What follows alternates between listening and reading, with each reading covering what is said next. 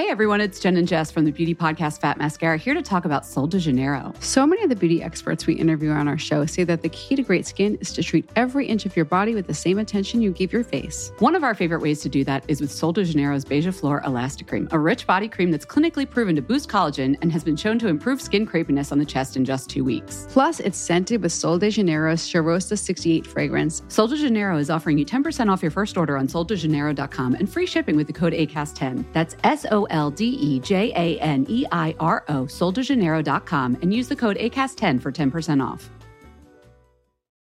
Since 2013, Bombas has donated over 100 million socks, underwear, and T-shirts to those facing homelessness. If we counted those on air, this ad would last over 1,157 days. But if we counted the time it takes to make a donation possible, it would take just a few clicks. Because every time you make a purchase, Bombas donates an item to someone who needs it.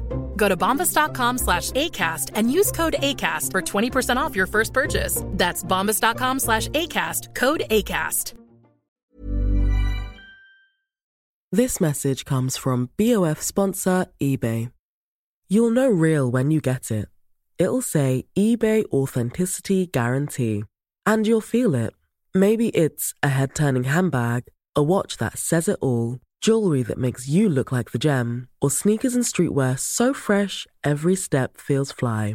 eBay gets it. So look for the blue check mark next to that thing you love. And be confident that every inch, stitch, sole, and logo is checked by experts. With eBay Authenticity Guarantee, you can trust that feeling of real is always in reach. Ensure your next purchase is the real deal. Visit ebay.com for terms.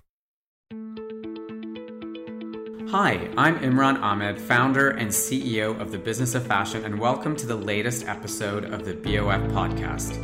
Community feedback has always been a key pillar of helping to shape what we do here at BOF. And since we first launched the BOF podcast last year, recapping our favorite talks from Voices, you've been asking for more original podcast content too.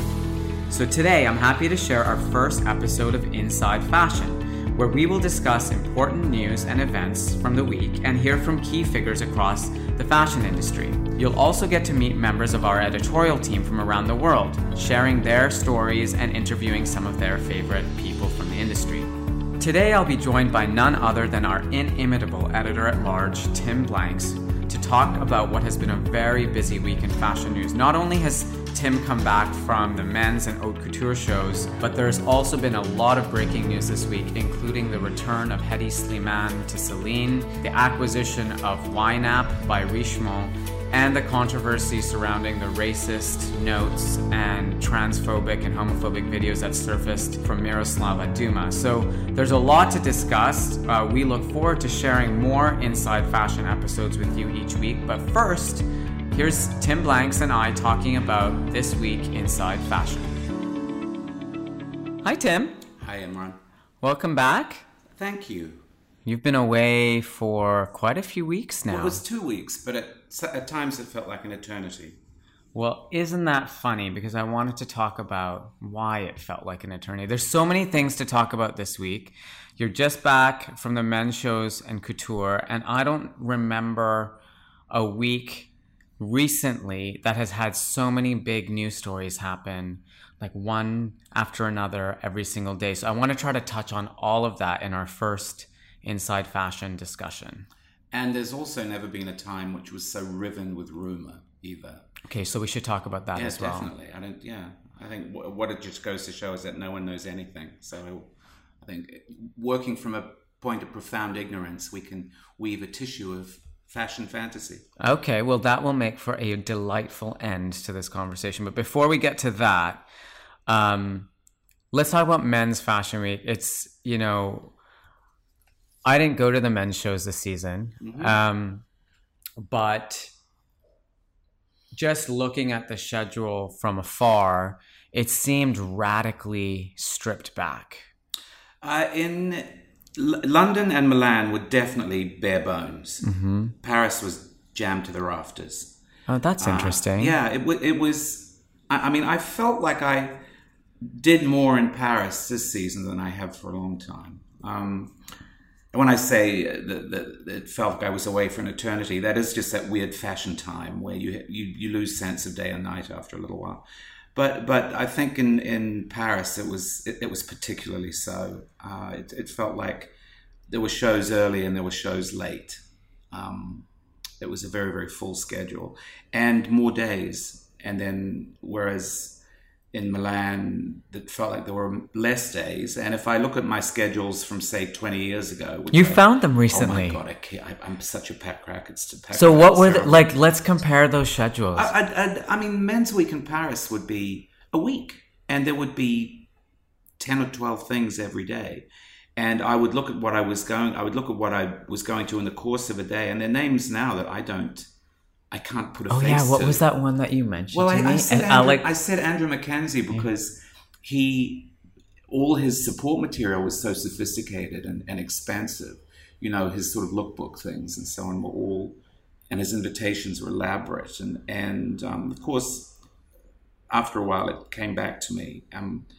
But you know, obviously, I'd gone to quite a lot of Andrew Mackenzie shows. Anyway, that's just one name. There were handfuls of them.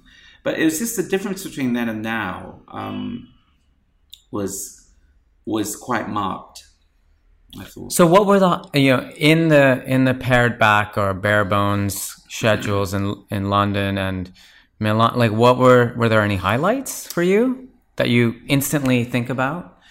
I mean, it's one thing that stood out, I thought, this season until the very, very end of the whole 2 weeks, which we will talk about, is that there weren't the sort of Olympian peaks that you used to look forward to. There were always these kind of marquee shows that would anchor a week, or a weekend as it is now, in some cases. And there wasn't that feeling of anticipation this time.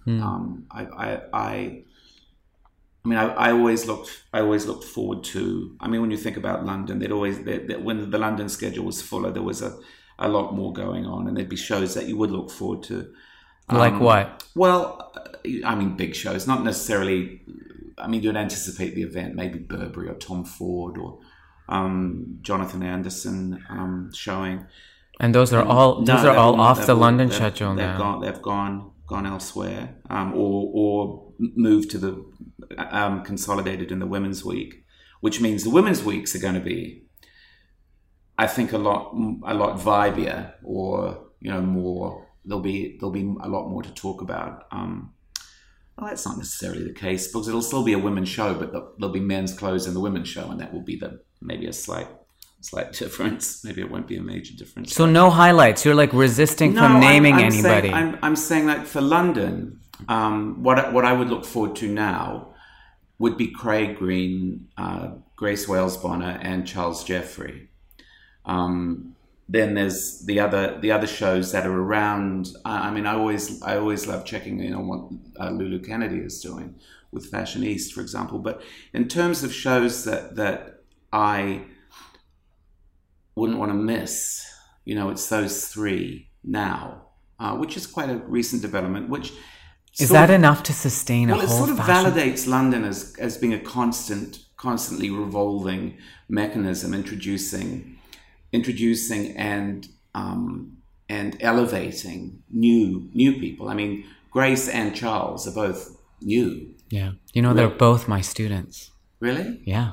Gosh. Yeah, it's kind of amazing. And Kiko. What did you teach them? I taught them. Well, that's another topic. But I taught them at St. Martin's. The ways of the world.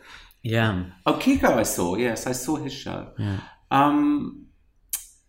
And they're people whose careers, it's fascinating to watch them evolve, and also they represent London so well. What you love, what you know and love about London, the individual voice and the in some cases anarchic sense of showmanship and the desire to communicate a worldview that isn't necessarily a commercial one. Right. I mean, I thought Charles Jeffrey's show, working with Theo Adams's dance company, was spectacular. I I tried to imagine what it would be like if you'd never actually seen a Theo Adams performance, to be sitting in the front row, because some of his dancers got awfully close to people's faces, and they're just so brilliantly, they're just so good at being over the top. Yeah. And they were over the top through the whole show. Okay. And I thought that really made the show such a wonderful piece of theatre, and at the same time amplifying what Charles is doing, what Charles wants to do. And Charles is angry, and he was communicating his anger with Theo's help. And it reminded me of when you first saw McQueen shows, and the element of theatre, the sort of, with McQueen, it was sort of theatre of cruelty and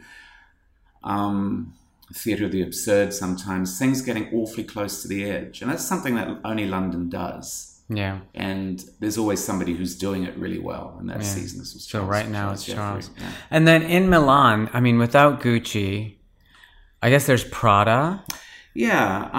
And Prada is such an institution that, and Prada and institutions have their fallow moments and then their triumphant moments. And I really feel Miuccia Prada has re-engaged with fashion. I think she would probably say the same thing after spending a lot of time focused on her foundation. And in the Fondazione Prada in Venice during the Biennale, the exhibition was so incredible. And it sort of embodied everything that you ever loved about going to a Prada show. And you wished for that feeling to be back in the fashion. And now it is? Well, I think the show was it was conceptual, but it was really, really pointed, I thought. To be sitting in a warehouse, an art warehouse, with all those gigantic crates that might or might not have been filled with huge canvases or sculptures or whatever. It was, I said, Raiders of the Lost Ark. It reminded me of that last scene in the warehouse, but then, of course, I probably need to bring my references up to this century, because there's probably lots of people who don't even remember that scene or have even seen that scene. But to be sitting in amidst all those huge big crates while the models, the men and the women, walked in clothes that were a sort of pocket history of Prada in a way. No, people loved, old school Prada fans loved the show. Yeah, because she went back to black nylon, and she got the Starkitects to reconceptualize black nylon. But there was also this kind of, I thought, this slightly post-apocalyptic feeling of, what would happen if you nuked a warehouse of Prada and everything recombined in the glow of the atom. And so you got all these different Prada prints mashed up on my favorite, the bananas, of course. Of course. I live for those bananas. Mashed up with other Prada prints. And then very interesting in the light of the fact that that show happened the day after the Hawaiian false alarm. And she used that nuclear beach print from a few years ago, which looked like Honolulu after the bomb. And there it was on the catwalk. It's really interesting when fashion coincides with reality. Or lack of reality in a way. Yeah. Because the alarm was, as you said, a false alarm. But it elicited the reaction of a real one, So the alarm might have been false, but the reaction was real. And that actually is the kind of thing you go to Prada for. You go to those strange dark echoes of politics and economics, and then she adds her own particular fashion point of view, mm-hmm. which was I guess she's tending towards dystopia a little bit. She's angry, as she was with the women. Charles is angry too, so that's a common theme. Anger is an energy. Yeah. Johnny Rotten said that, I think. And it's hard not to be. And if you're doing something which requires you to draw on your innermost being to express yourself, then I think there's going to be a lot more anger. I just was reading at Sundance. There's a lot of very angry films this time as well. Well, anger is definitely in the air. But before we move on to Paris, do you honestly think Milan and London men's weeks can survive or can justify their existence on the bare bones of these schedules? It's hard to know how much an economic uptick would change things. But the economy's doing well, Tim. Yeah, I know. All of the major... Yes, yeah. I know. And whether that... I mean, the obvious direction that things are heading in is that the men's shows absorbed into the women's week. I think... When, ironically... the timing of the men's shows it's much would better. be much better. Yeah, it'd be much better to do everything amalgamated on the men's calendar. Yeah. It's true, but that's obviously not what the direction is. I mean, human beings are never necessarily going to, won't work in their own best interests a lot of the time. I was just thinking, though, about the Milan men's shows, that there are obviously, there's way more than Prada to talk about. What Francesca Riso is doing at Marni is really interesting. And more successful than the women's? Because people didn't really... And I mean, we went to that women's show. There wasn't like a great reaction to that women's show. I think it's very much in the same vein. I think they're very compatible, those collections. This one was... If it felt to me like if Milan was looking for a Charles Jeffrey figure, it has it in him. But with a much sort of more perverse kind of old world point of view. You know, that sort of Italian, sort of innate kind of innate decadence, the innate decadence of a very old, very rich culture.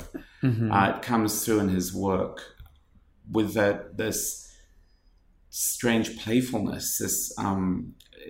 I find it quite eerie, but I love that. There's nothing I love. At the moment, I'm finding I love eerie in fashion. I love that. I love being enchanted and disturbed. And then there's always Fendi, and this Fendi collection was extremely strong. Sylvia had used as her artist collaborator this time Riley, mm-hmm. and Hey Riley is one of my favorite Instagram mm-hmm. pages. He had done visuals for her, and it's always fantastic to meet somebody who you hardly even believe exists, you know, because Instagram is very good at creating these sort of mythic figures. I've been meeting a few of them lately, and it's so exciting to see that it's actually a real human being behind the site. And then there's always this. There's always something just to remind you of how significant Milan is.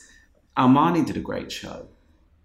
And as he does... From time to time, just to remind you of why he is, or was, in his time, one of the 5 or 6 great revolutionaries in the history of fashion. Mm. This wasn't a revolutionary show, but it definitely was a reminder of how good he can be. Sometimes. Yeah. He can't be good all the time. I mean, he's had an incredible career. So Milan, you're saying, in between the lines in your very Tim Blanksy way, or Blanksian way maybe, that there's still enough there to kind of justify having all of these people fly in from all over the world. Well, what would be interesting in the light of the Pitti Uomo revival, it seems to me, in Florence, it seems to me people are really talking about Pitti again. You could almost see maybe there'd be some kind of symbiosis there. I think the point of the Pitti Renaissance is that it has a real reason to exist. Business is done there. Mm-hmm. People go there to write orders. Yeah, write orders. Yeah, pin up their. And also, they've been really clever about, depending on your point of view, co-opting or celebrating, design talent that normally wouldn't show at Pitti. right? Over the years, they've been really, and their timing has been quite good. They've like worked with the right people at the right time over the years. Yeah, and I think they're almost getting more adept at that. Yeah. I mean, I've seen amazing things at Pitti. Amazing designers young designers with very, very limited budgets, normally, given amazing opportunities to just let their imaginations fly free. So that people were talking about that, and the fact that Milan was compressed into more or less 3 days, there was still.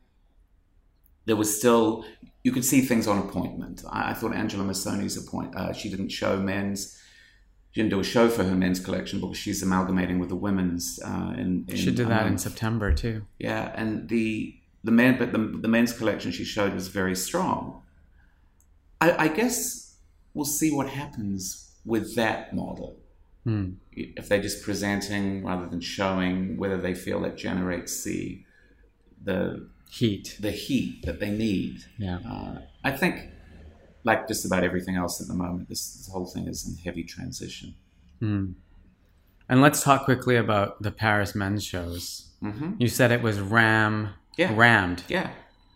I felt that there was and I also felt, starting with the first day at 8:00 at night, GmbH from Berlin.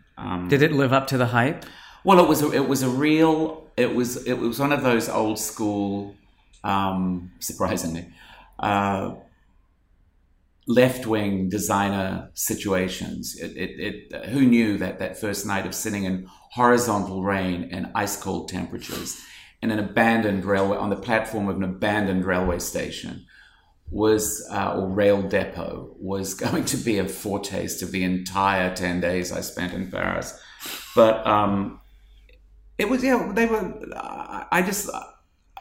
I think when designers are really, really good about talking about what they do, when you get the sense of how what they do comes naturally from how they're living and their environment, like very much reflecting the way that they live and work in Berlin, and also their experiences, that's making fashion more interesting. That's making labels like that more interesting, more interesting to me maybe than, say, Off-White, which showed the following morning. And Virgil Abloh has set himself up as, or has been set up as, the voice of a generation. And I'm a little less engaged by where his clothes are coming from. I think that the GmbH guys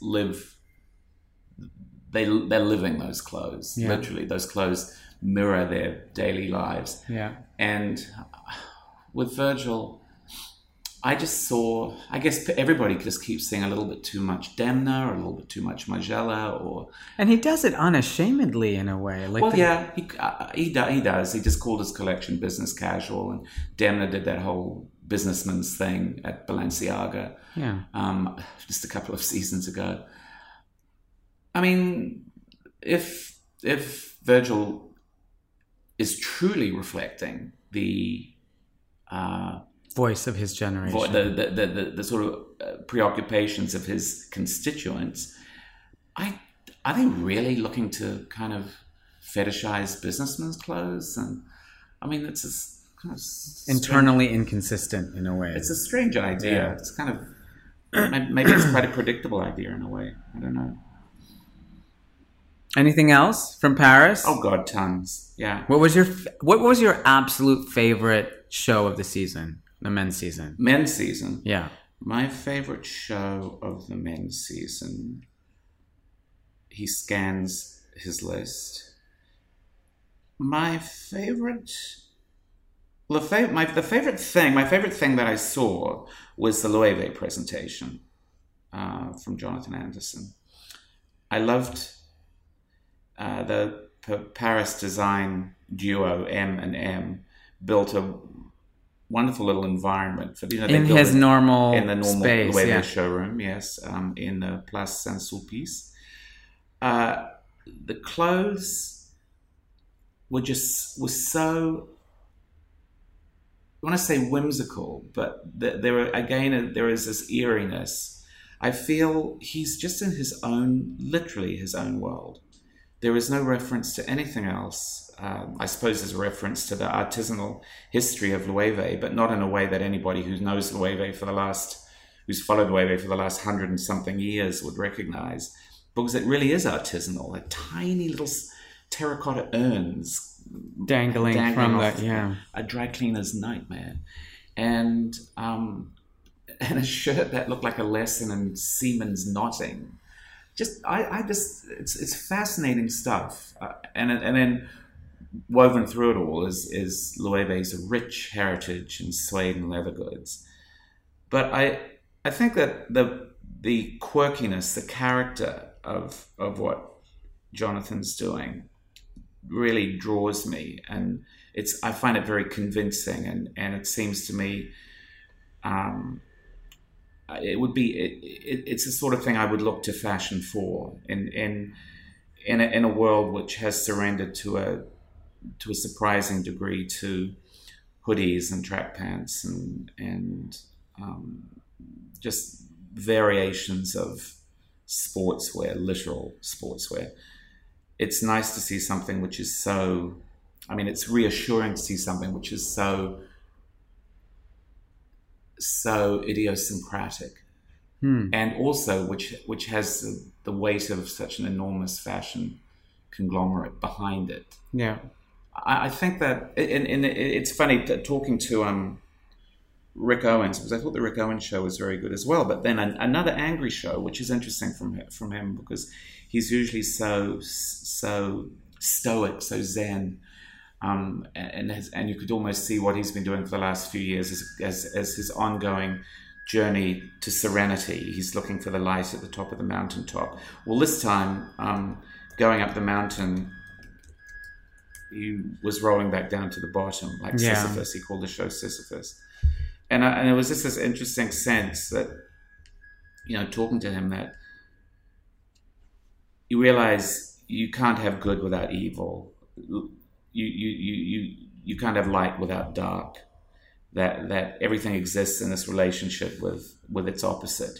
It's defined by its opposite in a way that if everybody in the world was good, then we would no longer know what goodness was.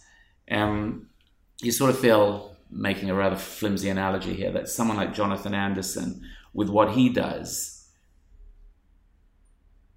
highlights what everybody else is doing, maybe throws a light on what everybody else is doing. Can be a kind of complementary light, but in another way it is a sort of... It's its own thing, right? Yeah, but it's the fact that it exists in that way is a comment on everything else that is happening. Yeah. It sounds very obtuse. I think I'm losing... I love Walter van Beirendonck for that reason as well. That somebody who is so utterly sui generis, if that's how you pronounce that expression. I think it is. Yeah, is the kind of show that I like going to. Yeah. People would say Comme des Garçons for the same reason. That's not one favorite, though. Well, like looking... When it is, it is. Yeah. When it's not. Looking back over, like, if you were looking back in a few years, which show do you think will stand out? Maybe I'll ask you that way.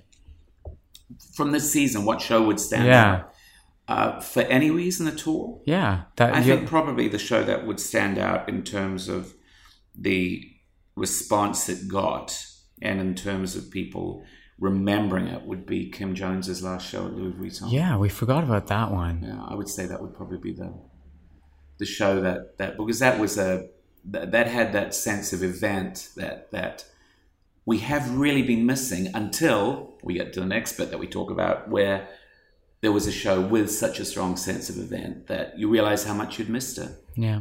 Well, let's talk about the couture shows, because... And that show. Yeah. That show with the sense of event. Yeah. We didn't talk about Vetements. Well, you missed it, so it didn't stand out. So let's talk about it quickly. No, then. We didn't talk about Vetements. Yeah.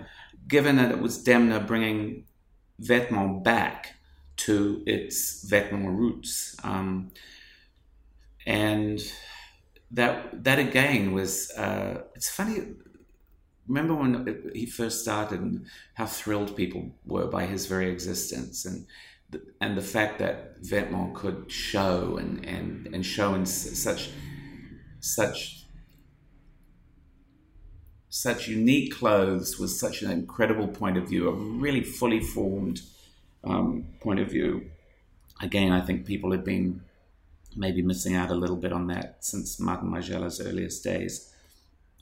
So was going back to the kind of origins of Vetements, did it work? Well, he couldn't do the stereotypes anymore. He couldn't do that, with the airport show and the exhibition, where he didn't show clothes, just these huge big photos, and the band played. And he was really drawn by that whole issue that it was a kind of a anthropological exercise more than a fashion exercise, showing all the stereotypical, the archetypes of society. Couldn't do that again. I think he'd exhausted that. And I think maybe he felt he needed, I felt anyway, he needed to remind people of Vetements, the reason Vetements exists, with all these other people doing Vetements. The original has to step back into the ring to prove that he's the greatest. And he did a real strong Vetements show. It does look sometimes like people have plunged into a bag of, a bag at the Goodwill and just popped up with whatever stuck to them, draped around their shoulders. There's so much in the clothes to dissect and I guess put back together in whatever way you want. I'm really, really curious to see after that.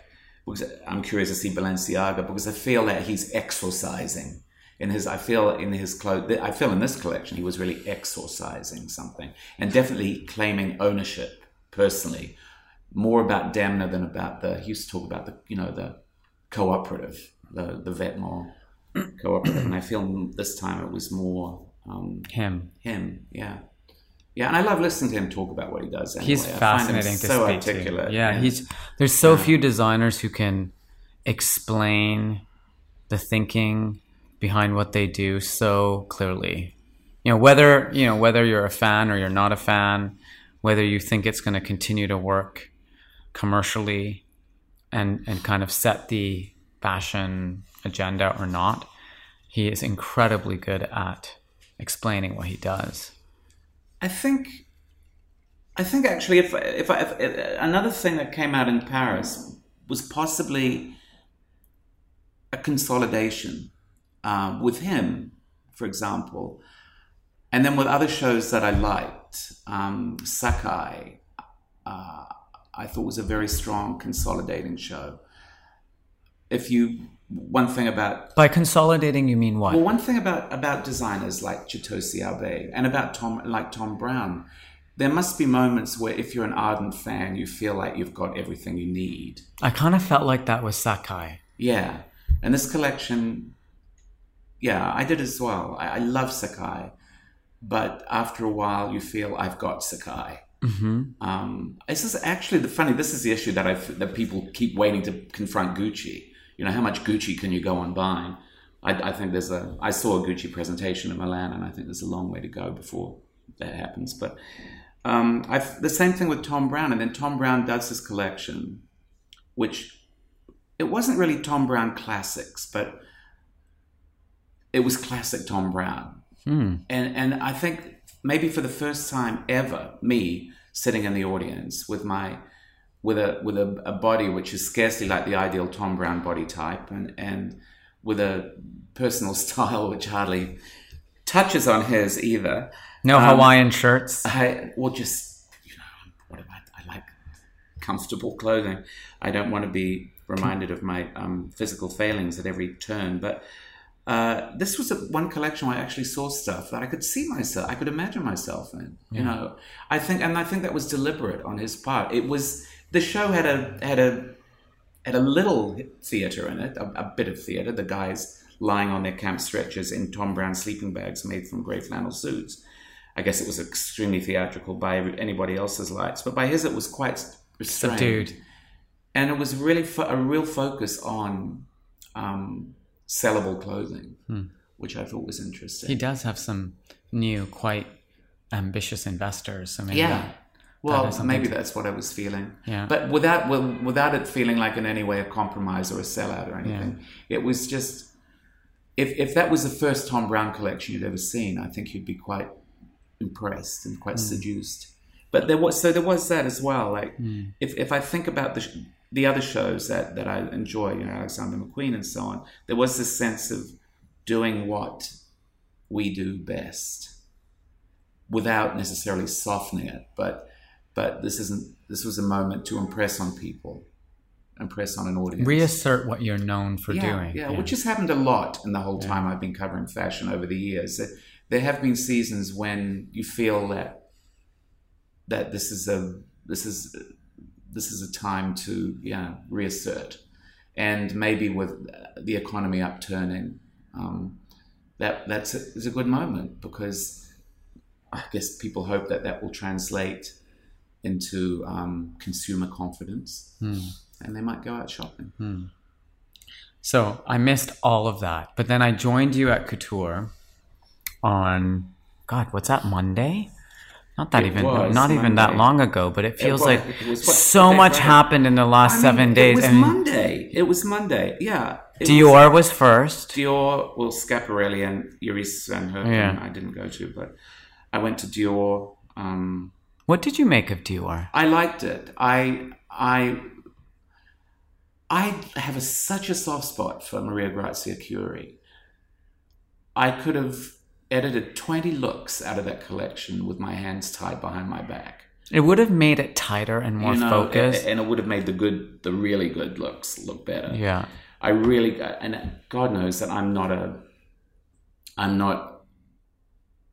don't have that kind of editor's eye necessarily. But you mentioned those domino coats. Were those some of your favorites? They were just first looks out. The whole story this time was about the surrealists. And, she has made a very strong feminist statement with her collections at Dior, which have attracted a certain amount of derision in some quarters, and in other quarters really connected with a clientele, I think.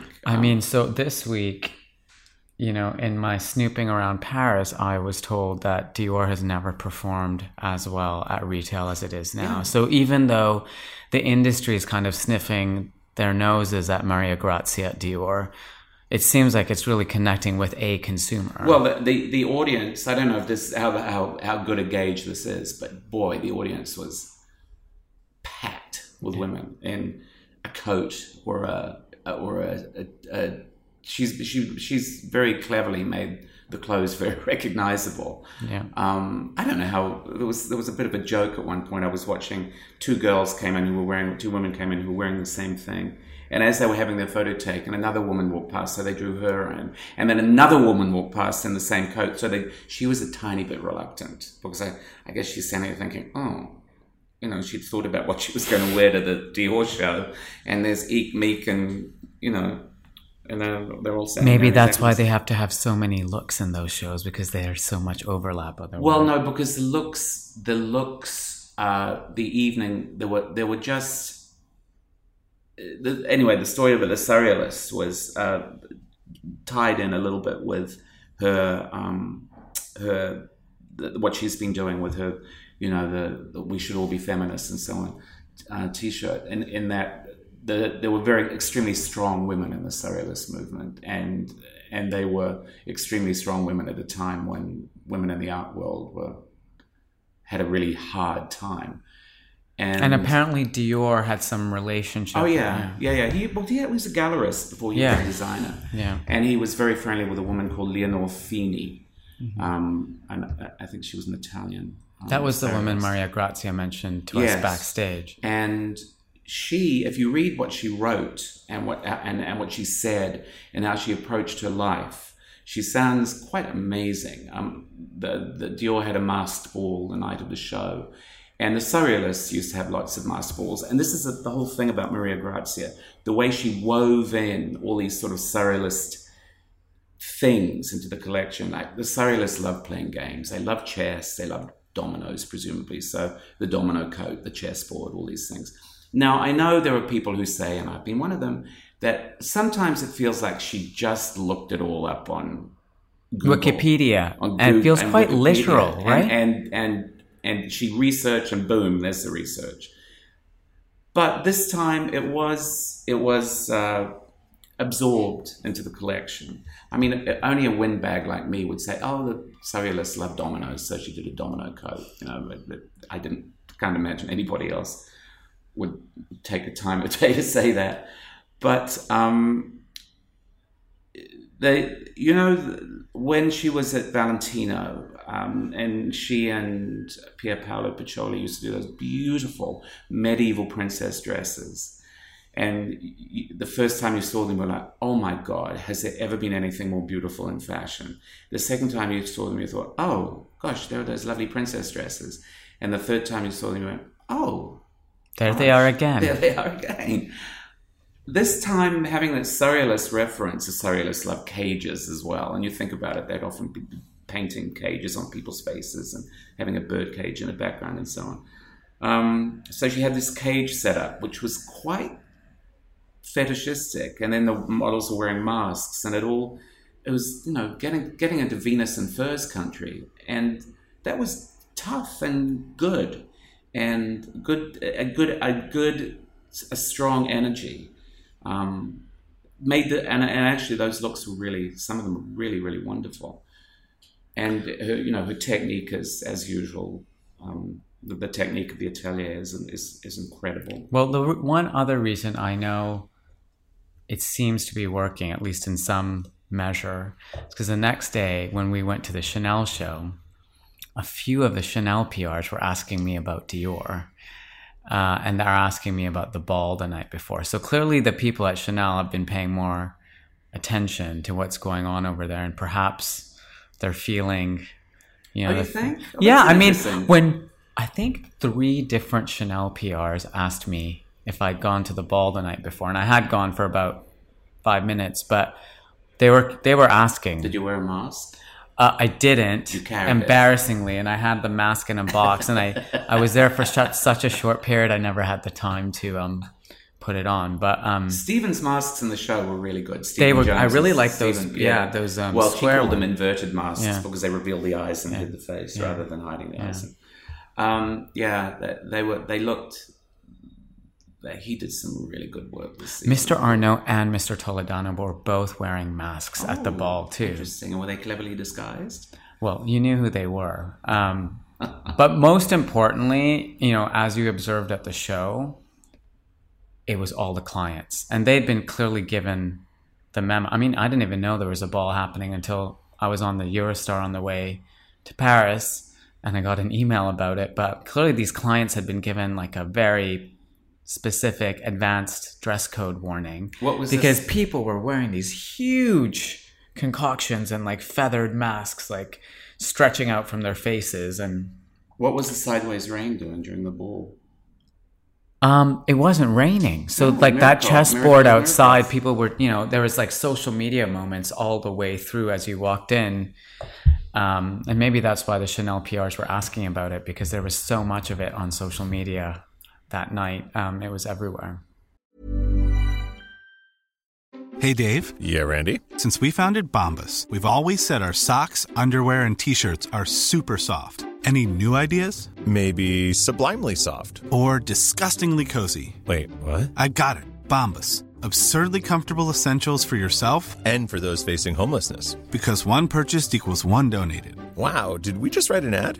Yes. Bombas. Big comfort for everyone. Go to bombas.com/ACAST and use code ACAST for 20% off your first purchase. Hey everyone, it's Jen and Jess from the beauty podcast Fat Mascara here to talk about Sol de Janeiro. So many of the beauty experts we interview on our show say that the key to great skin is to treat every inch of your body with the same attention you give your face. One of our favorite ways to do that is with Sol de Janeiro's Beija Flor Elastic Cream, a rich body cream that's clinically proven to boost collagen and has been shown to improve skin crepiness on the chest in just 2 weeks. Plus, it's scented with Sol de Janeiro's Charosta 68 fragrance. Sol de Janeiro is offering you 10% off your first order on soldejaneiro.com and free shipping with the code ACAST10. That's SOLDEJANEIRO, soldejaneiro.com, and use the code ACAST10 for 10% off. This message comes from BOF sponsor eBay. You'll know real when you get it. It'll say eBay Authenticity Guarantee. And you'll feel it. Maybe it's a head-turning handbag, a watch that says it all, jewelry that makes you feel like the gem, or sneakers and streetwear so fresh, every step feels fly. When it comes to style and luxury, eBay gets it. They're making sure the things you love are checked by experts. And not just any experts, specialized experts. Real people who love this stuff, with real, hands-on authentication experience. So when you see that shiny blue checkmark that says Authenticity Guarantee, shop with confidence. Every inch, stitch, sole, and logo is verified authentic through a detailed inspection. That's how you know that eBay's got your back. Because when you finally step into those sneakers, put on that watch, get your real gold glow up, swing that handbag over your shoulder, or step out in that streetwear, you'll realize that feeling is unlike any other. With eBay Authenticity Guarantee, you can trust that feeling of real is always in reach. Ensure your next purchase is the real deal. Visit ebay.com for terms. You know that's the sound of another sale on your online Shopify store. But did you know Shopify powers selling in person, too? That's right. Shopify is the sound of selling everywhere. Online, in-store, on social media, and beyond. Shopify POS is your command center for your retail store. From accepting payments to managing inventory, Shopify has everything you need to sell in person. With Shopify, you get a powerhouse selling partner that effortlessly unites your in-person and online sales into one source of truth. Track every sale across your business in one place and know exactly what's in stock. Shopify helps you drive store traffic with plug-and-play tools built for marketing campaigns, from TikTok to Instagram and beyond. Plus, Shopify's award-winning 24/7 help is there to support your success every step of the way. Do retail right with Shopify. Sign up for a $1 per month trial period at shopify.com/BOF, all lowercase. Go to shopify.com/BOF to take your retail business to the next level today. Shopify.com/BOF. Anyway, so we're at the Chanel show, which we should talk about as well. Yeah. And your main observation was that you thought it was, in a way, a response to the really successful Métiers d'Art show that took place in Hamburg in December. I feel that the show in Hamburg was it wasn't a departure for Karl Lagerfeld, of course not. The man has done everything in his career that's possible to do almost. But it was so accomplished, it was so dark, it was so moody, and it was so definite. And I felt it's been a while since Chanel had that kind of definition. His own preoccupations have been elsewhere, I feel. And the Hamburg show was so successful and left you with this incredible vision that it kind of elevated this show, which was a response, a direct response. And he said deliberate, because he said nothing I ever do is everything I do is deliberate. He never analyzes. It's all instinct, all those things we've heard him say 1,000 times. And he used the word sweetness and pretty. I've never heard him use those words. Well, you imagine prettiness as a word which would normally make him gag. But he felt that with the Macron effect in France, that it was a time to celebrate French, well, I suppose a French cliche, which is prettiness. I mean, the girls, Gigi. Jolie Madame. Yeah, well, they weren't Jolie Madame because they're more jeune fille. Yeah, jolie fille. But it was pretty, right? Pink lip, pink cheek, really pretty with a little posy on the head and those very sweet tweeds, sugary, those Chanel tweeds that are very pastel-y and very sparkly. In hindsight, I liked the collection, but in hindsight, I liked it as a sort of inverted mirror image of Hamburg, which I loved. Mm-hmm. And I realized that Hamburg gave the couture collection a spine that it didn't actually have. It was because pretty isn't a spine. Pretty is a sort of, I don't know what pretty is something that goes decorative, on top of it. yeah. It's decorative, but yeah. Well, the best part for me of that show was going backstage and spending some time with Carl, with you, and that fascinating conversation. I mean, we probably talked to him for 25 minutes. Half an hour. And he just... Well, everybody who was waiting to interview him after us was chewing on their eyeliners in blind rage. There weren't that many people. I remember one person waiting. But he seems in very good spirits, Carl. Very good. And very funny. And very ready to talk. I didn't... Sometimes lately that you feel pressure after a show that he's done his work and he knows time to lie down for 10 minutes before he starts the next collection. But he was very, very, had a lot to say. And it was really interesting too. So I wish we could have Carl on our Inside Fashion podcast one week, because it's just those conversations where he just switches from one topic to another.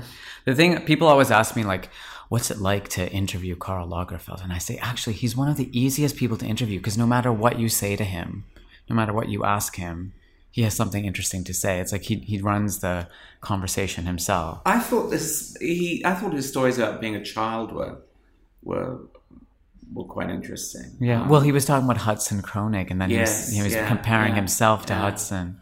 Or not comparing himself to Hudson, saying what a different child he was. Yeah. What a different, and his jacket and tie, how he didn't play well with other children. Yeah, he didn't. Well, he said he wanted to be an adult all the time when he was a kid. And his formidable mother. And then my biggest regret of couture is I raced off on Wednesday morning and then almost could hear the ovation after the Valentino show all the way here in London. So can you tell us, and tell me, because I missed it too, like, what happened at that show that created this? What happened? I went for a preview in the morning after Margiela, and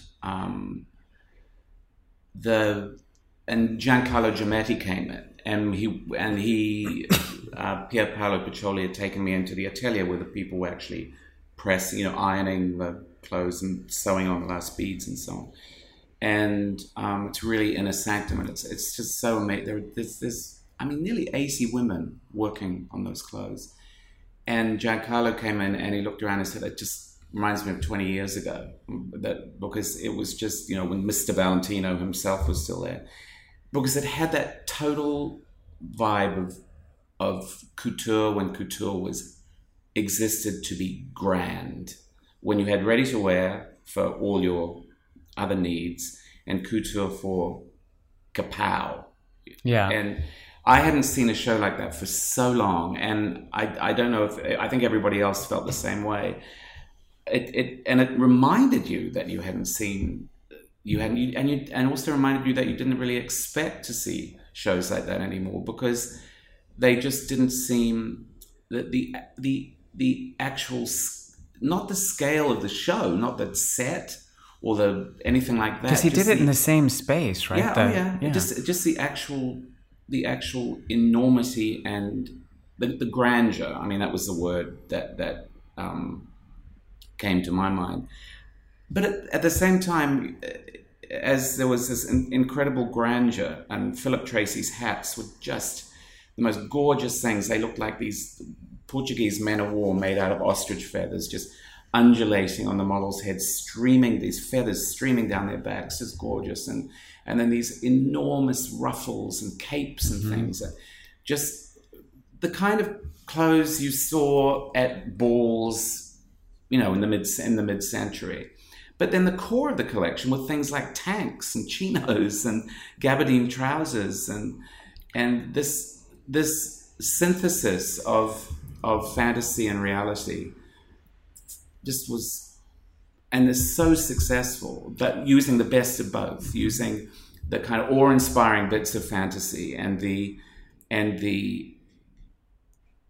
kind of pragmatic bits of reality, but done in such a sort of high-end way. For me, looking at the pictures from here, obviously I didn't feel the kind of event or sense of event that you were describing earlier, but the other thing that really struck me is it had nothing to do with those princess dresses and that whole silhouette that we've become used to at Valentino. It's like it was completely different, which was unexpected.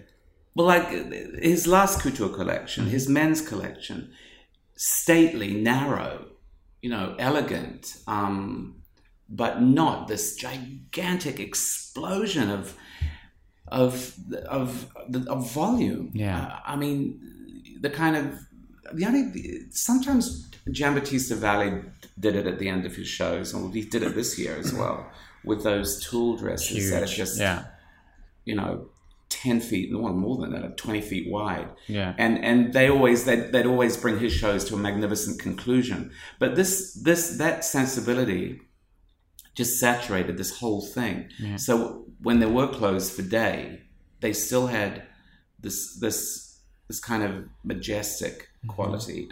Even if it was a tank he does things with fabrics that it's me with my limited knowledge with washing velvet until it's like tissue paper, and washing taffetas and things just until they're just so fine, and then turning them into these gigantic, beautiful things. I mean, it to me, a statement like that takes on a kind of political weight at this time. Well, I'm so sorry I missed that show. Well, it was extremely beautiful, and like looking at a magnificent Renaissance painting or something. But talking to Pier Paolo and realizing where that comes from in him, that he grew up looking at pictures in fashion magazines and the fantasy that he was getting from those images. I mean, he told me he wanted to be a movie director, but pictures in magazines made him think about being a fashion designer. The power of the image was so strong, the fantasy he constructed around these images. When he actually went to Valentino and saw the dresses that he had seen in magazines, they weren't at all what he imagined they would be. And he just had this fantasy in his mind of these things. And so that's why he called the collection intimate, even though it was absolutely magnificent and grand, because it really was his fantasy of fashion, pure. It's the illusion that he had created in his mind. And you just can't imagine that anybody would have the resources on every level to reproduce that fantasy in such a successful way. And I think it just connected with everybody. Yeah, and it just broke out of that formula, so it was unexpected, which I think a sense of surprise and difference. Surprise. Yeah. It really was. Surprise when that first hat came out with a cape, gigantic cape with a tank top and chinos. Amazing. And people were just like, what? Yeah. Ovation, please. Yeah. Well, the other thing that's worth noting is that while all of these couture shows were happening, there were some pretty stunning news stories that broke, right? So on Sunday morning, before the couture shows began, the news came that Hedi Slimane would be going to Celine. What do you make of that, Tim Blanks? Surprise. Not at all what gossip had been saying. I was very impressed that you asked Carl whether Eddie was going to be going to Chanel. I thought he handled that extremely well. Well, I figured I should lob in the question. I mean, he was really excited. Carl was very excited about Hedi going to Celine. I think, over the years, I've been saying why it's been a common observation for a lot of people. If with Hedi Slimane's reputation, with Hedi Slimane's ambition, yes, he wants women's and men's wear. We know he wants to do couture. We've always known that, and we know he wants the beauty full and whack. fragrance. He wants beauty and he wants total control of fashion entity. You want to give him his own. He's got the reputation, you imagine, to carry it. But Celine, and Bernard Arnault has brought him back into the LVMH fold to do Celine. Phoebe Philo has redefined women's wear with that label, and kept it very much a kind of mirror of her own personality and her own approach to fashion, and that there was never e-commerce or anything. She never was interested in that. She wanted to keep it the way she always intended it from the beginning, as this a very intimate voice speaking to women like her, and I mean, incredibly successful. I think I thought her almost €1 billion in revenue. Yeah, and it was about 200 million when she took over. Yeah, incredibly successful, and amazing that such a unique person could build such an enormous business, and as a reflection of her own of herself. But it obviously just sits there fallow, really, in this day and age. There's so much that Celine has this recognition. There's so much you could do with that, and that's what they've given Eddie to do. Do you think they should have appointed someone who could have continued in her aesthetic? Because clearly he's going to do his own thing. Like, he's not going to do, the Phoebe Philo minimalist and woman feminist.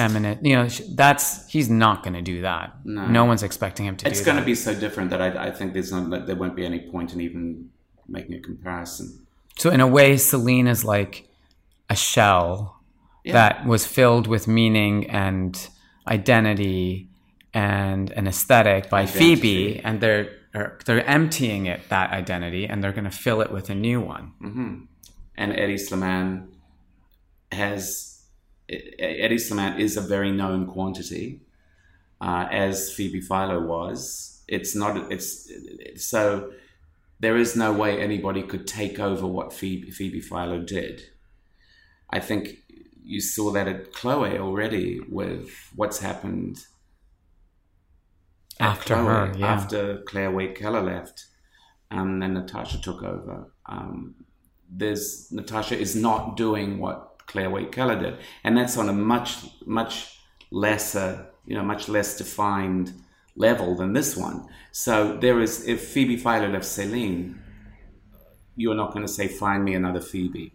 Mm-hmm. You're just not. I think that's very clever, actually, because it recognizes when you do see in fashion too much people saying, oh, find me another Alessandro or whatever.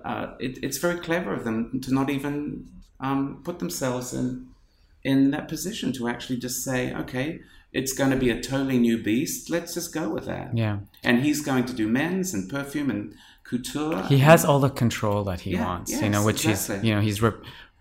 his reputation is that he wants to control everything. And I think his title is Creative, Artistic, and Image Director, which is a mouthful, but really speaks to the level of control that he's going to... of the universe. Well, maybe.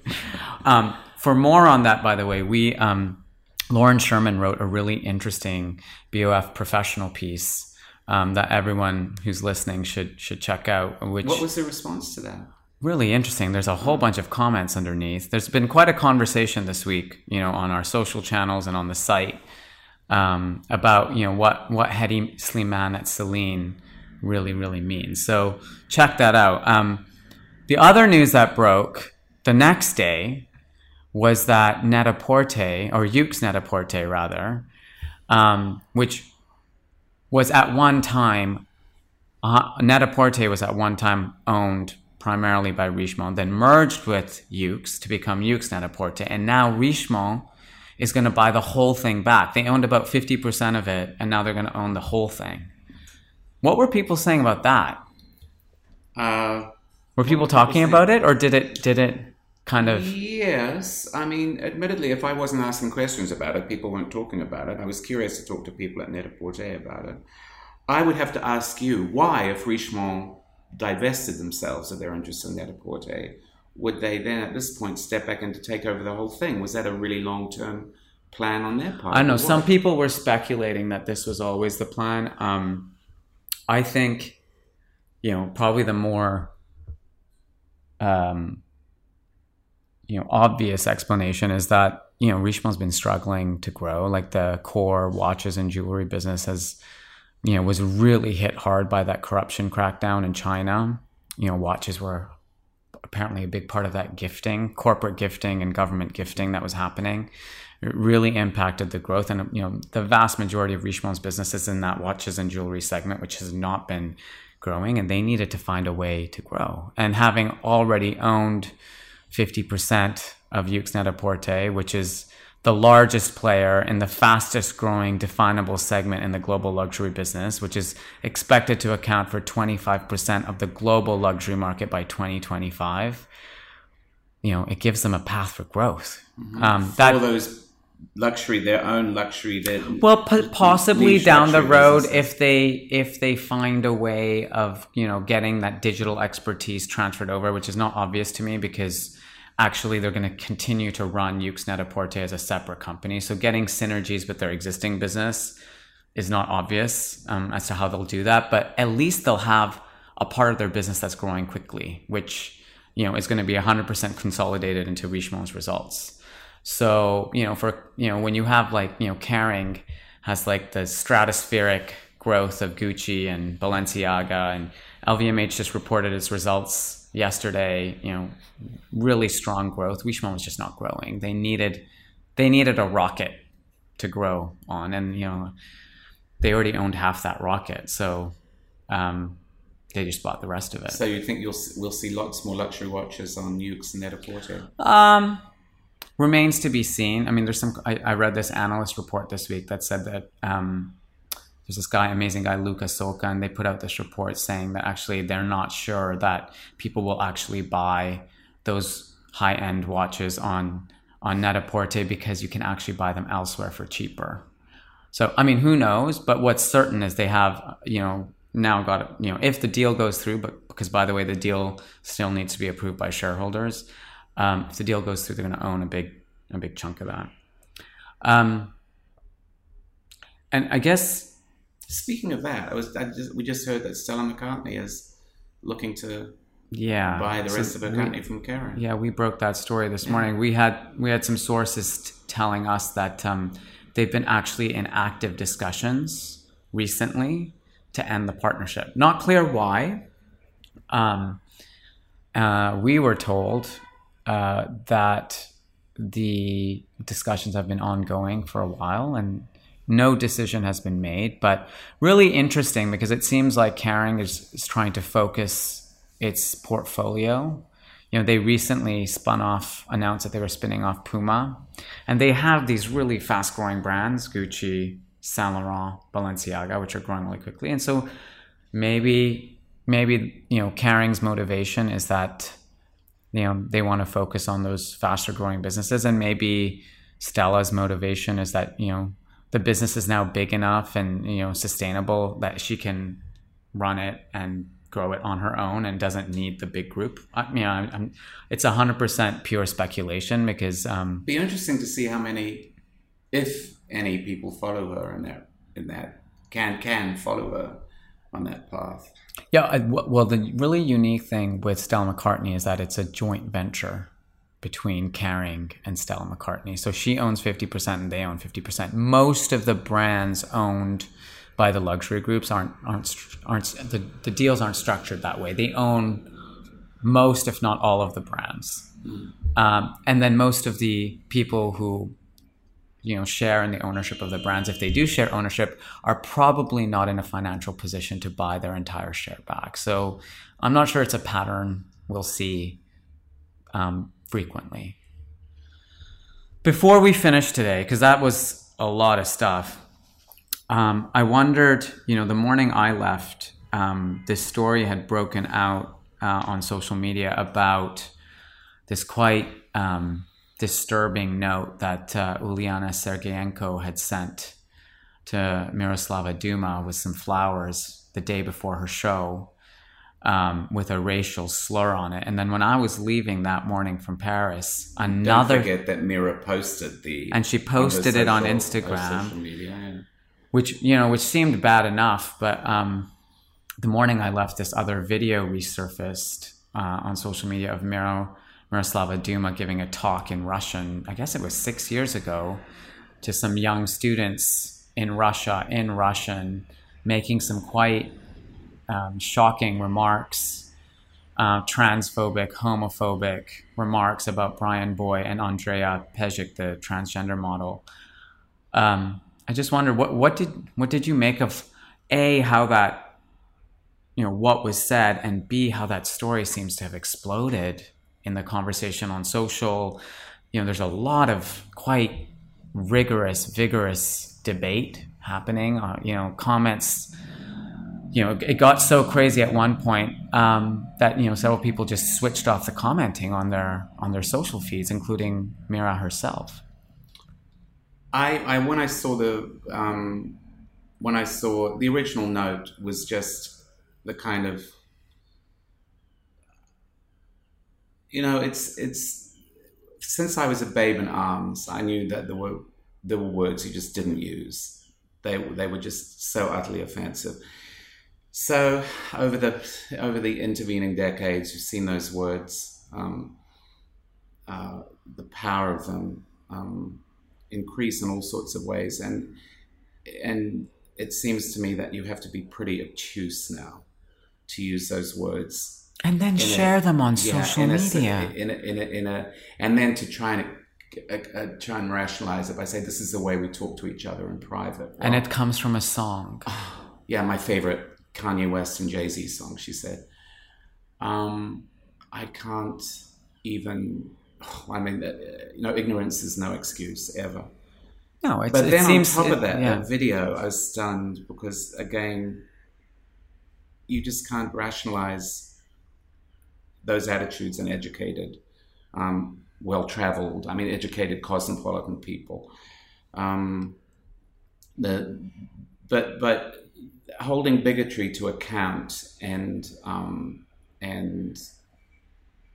all the forms of hating and shaming and abuse that have been institutionalized around the world. What we're seeing right now is this paroxysm that's enveloping all industries, and it's so overdue.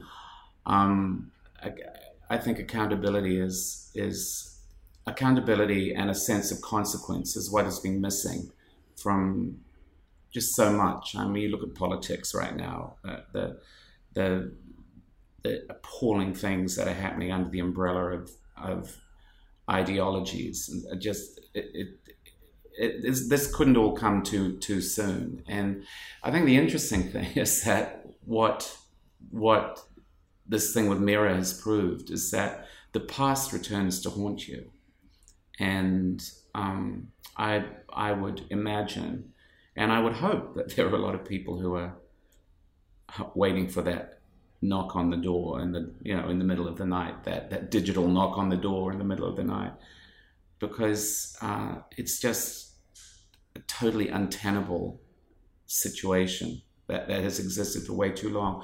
Words have consequences. They certainly do, and actions have consequences too. But I think people need to be reminded actions have consequences that are maybe a little more graphic, but words have equally terrible consequences, which is what we're being reminded of. And if you're a high-profile person with a following on social media, and you're casually sharing racist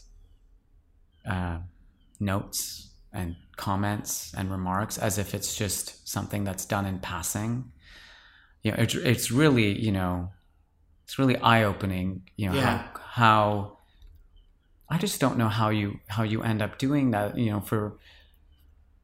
But just imagining that anything isn't everyone's everywhere in this day and age. Not only the astonishing ignorance and naivety of the actual words themselves, but the fact that you don't appreciate that whatever you do now is everywhere.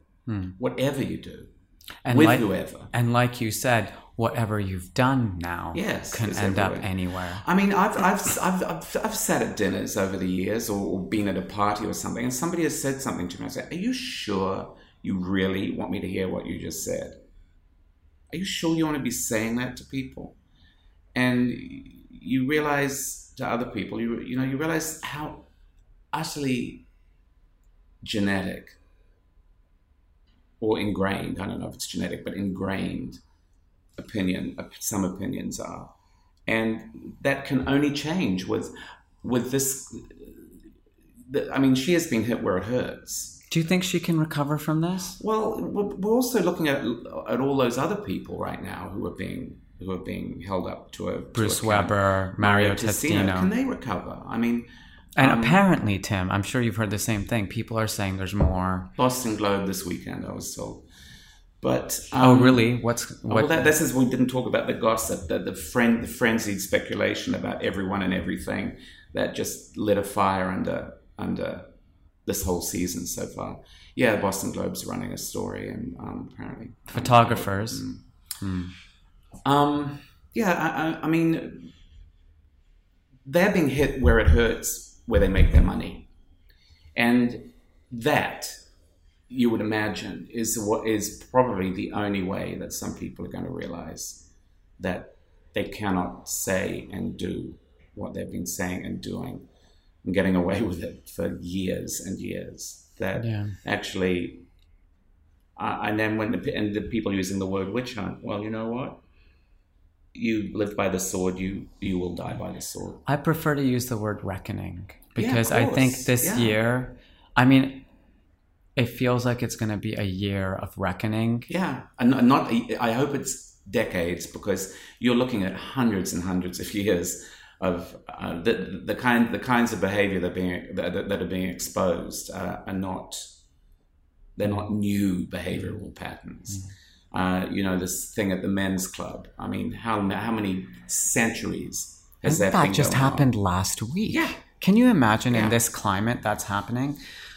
Anyway, when the whole this is a man's world. I think hopefully we're going to be working our way towards a point where it isn't.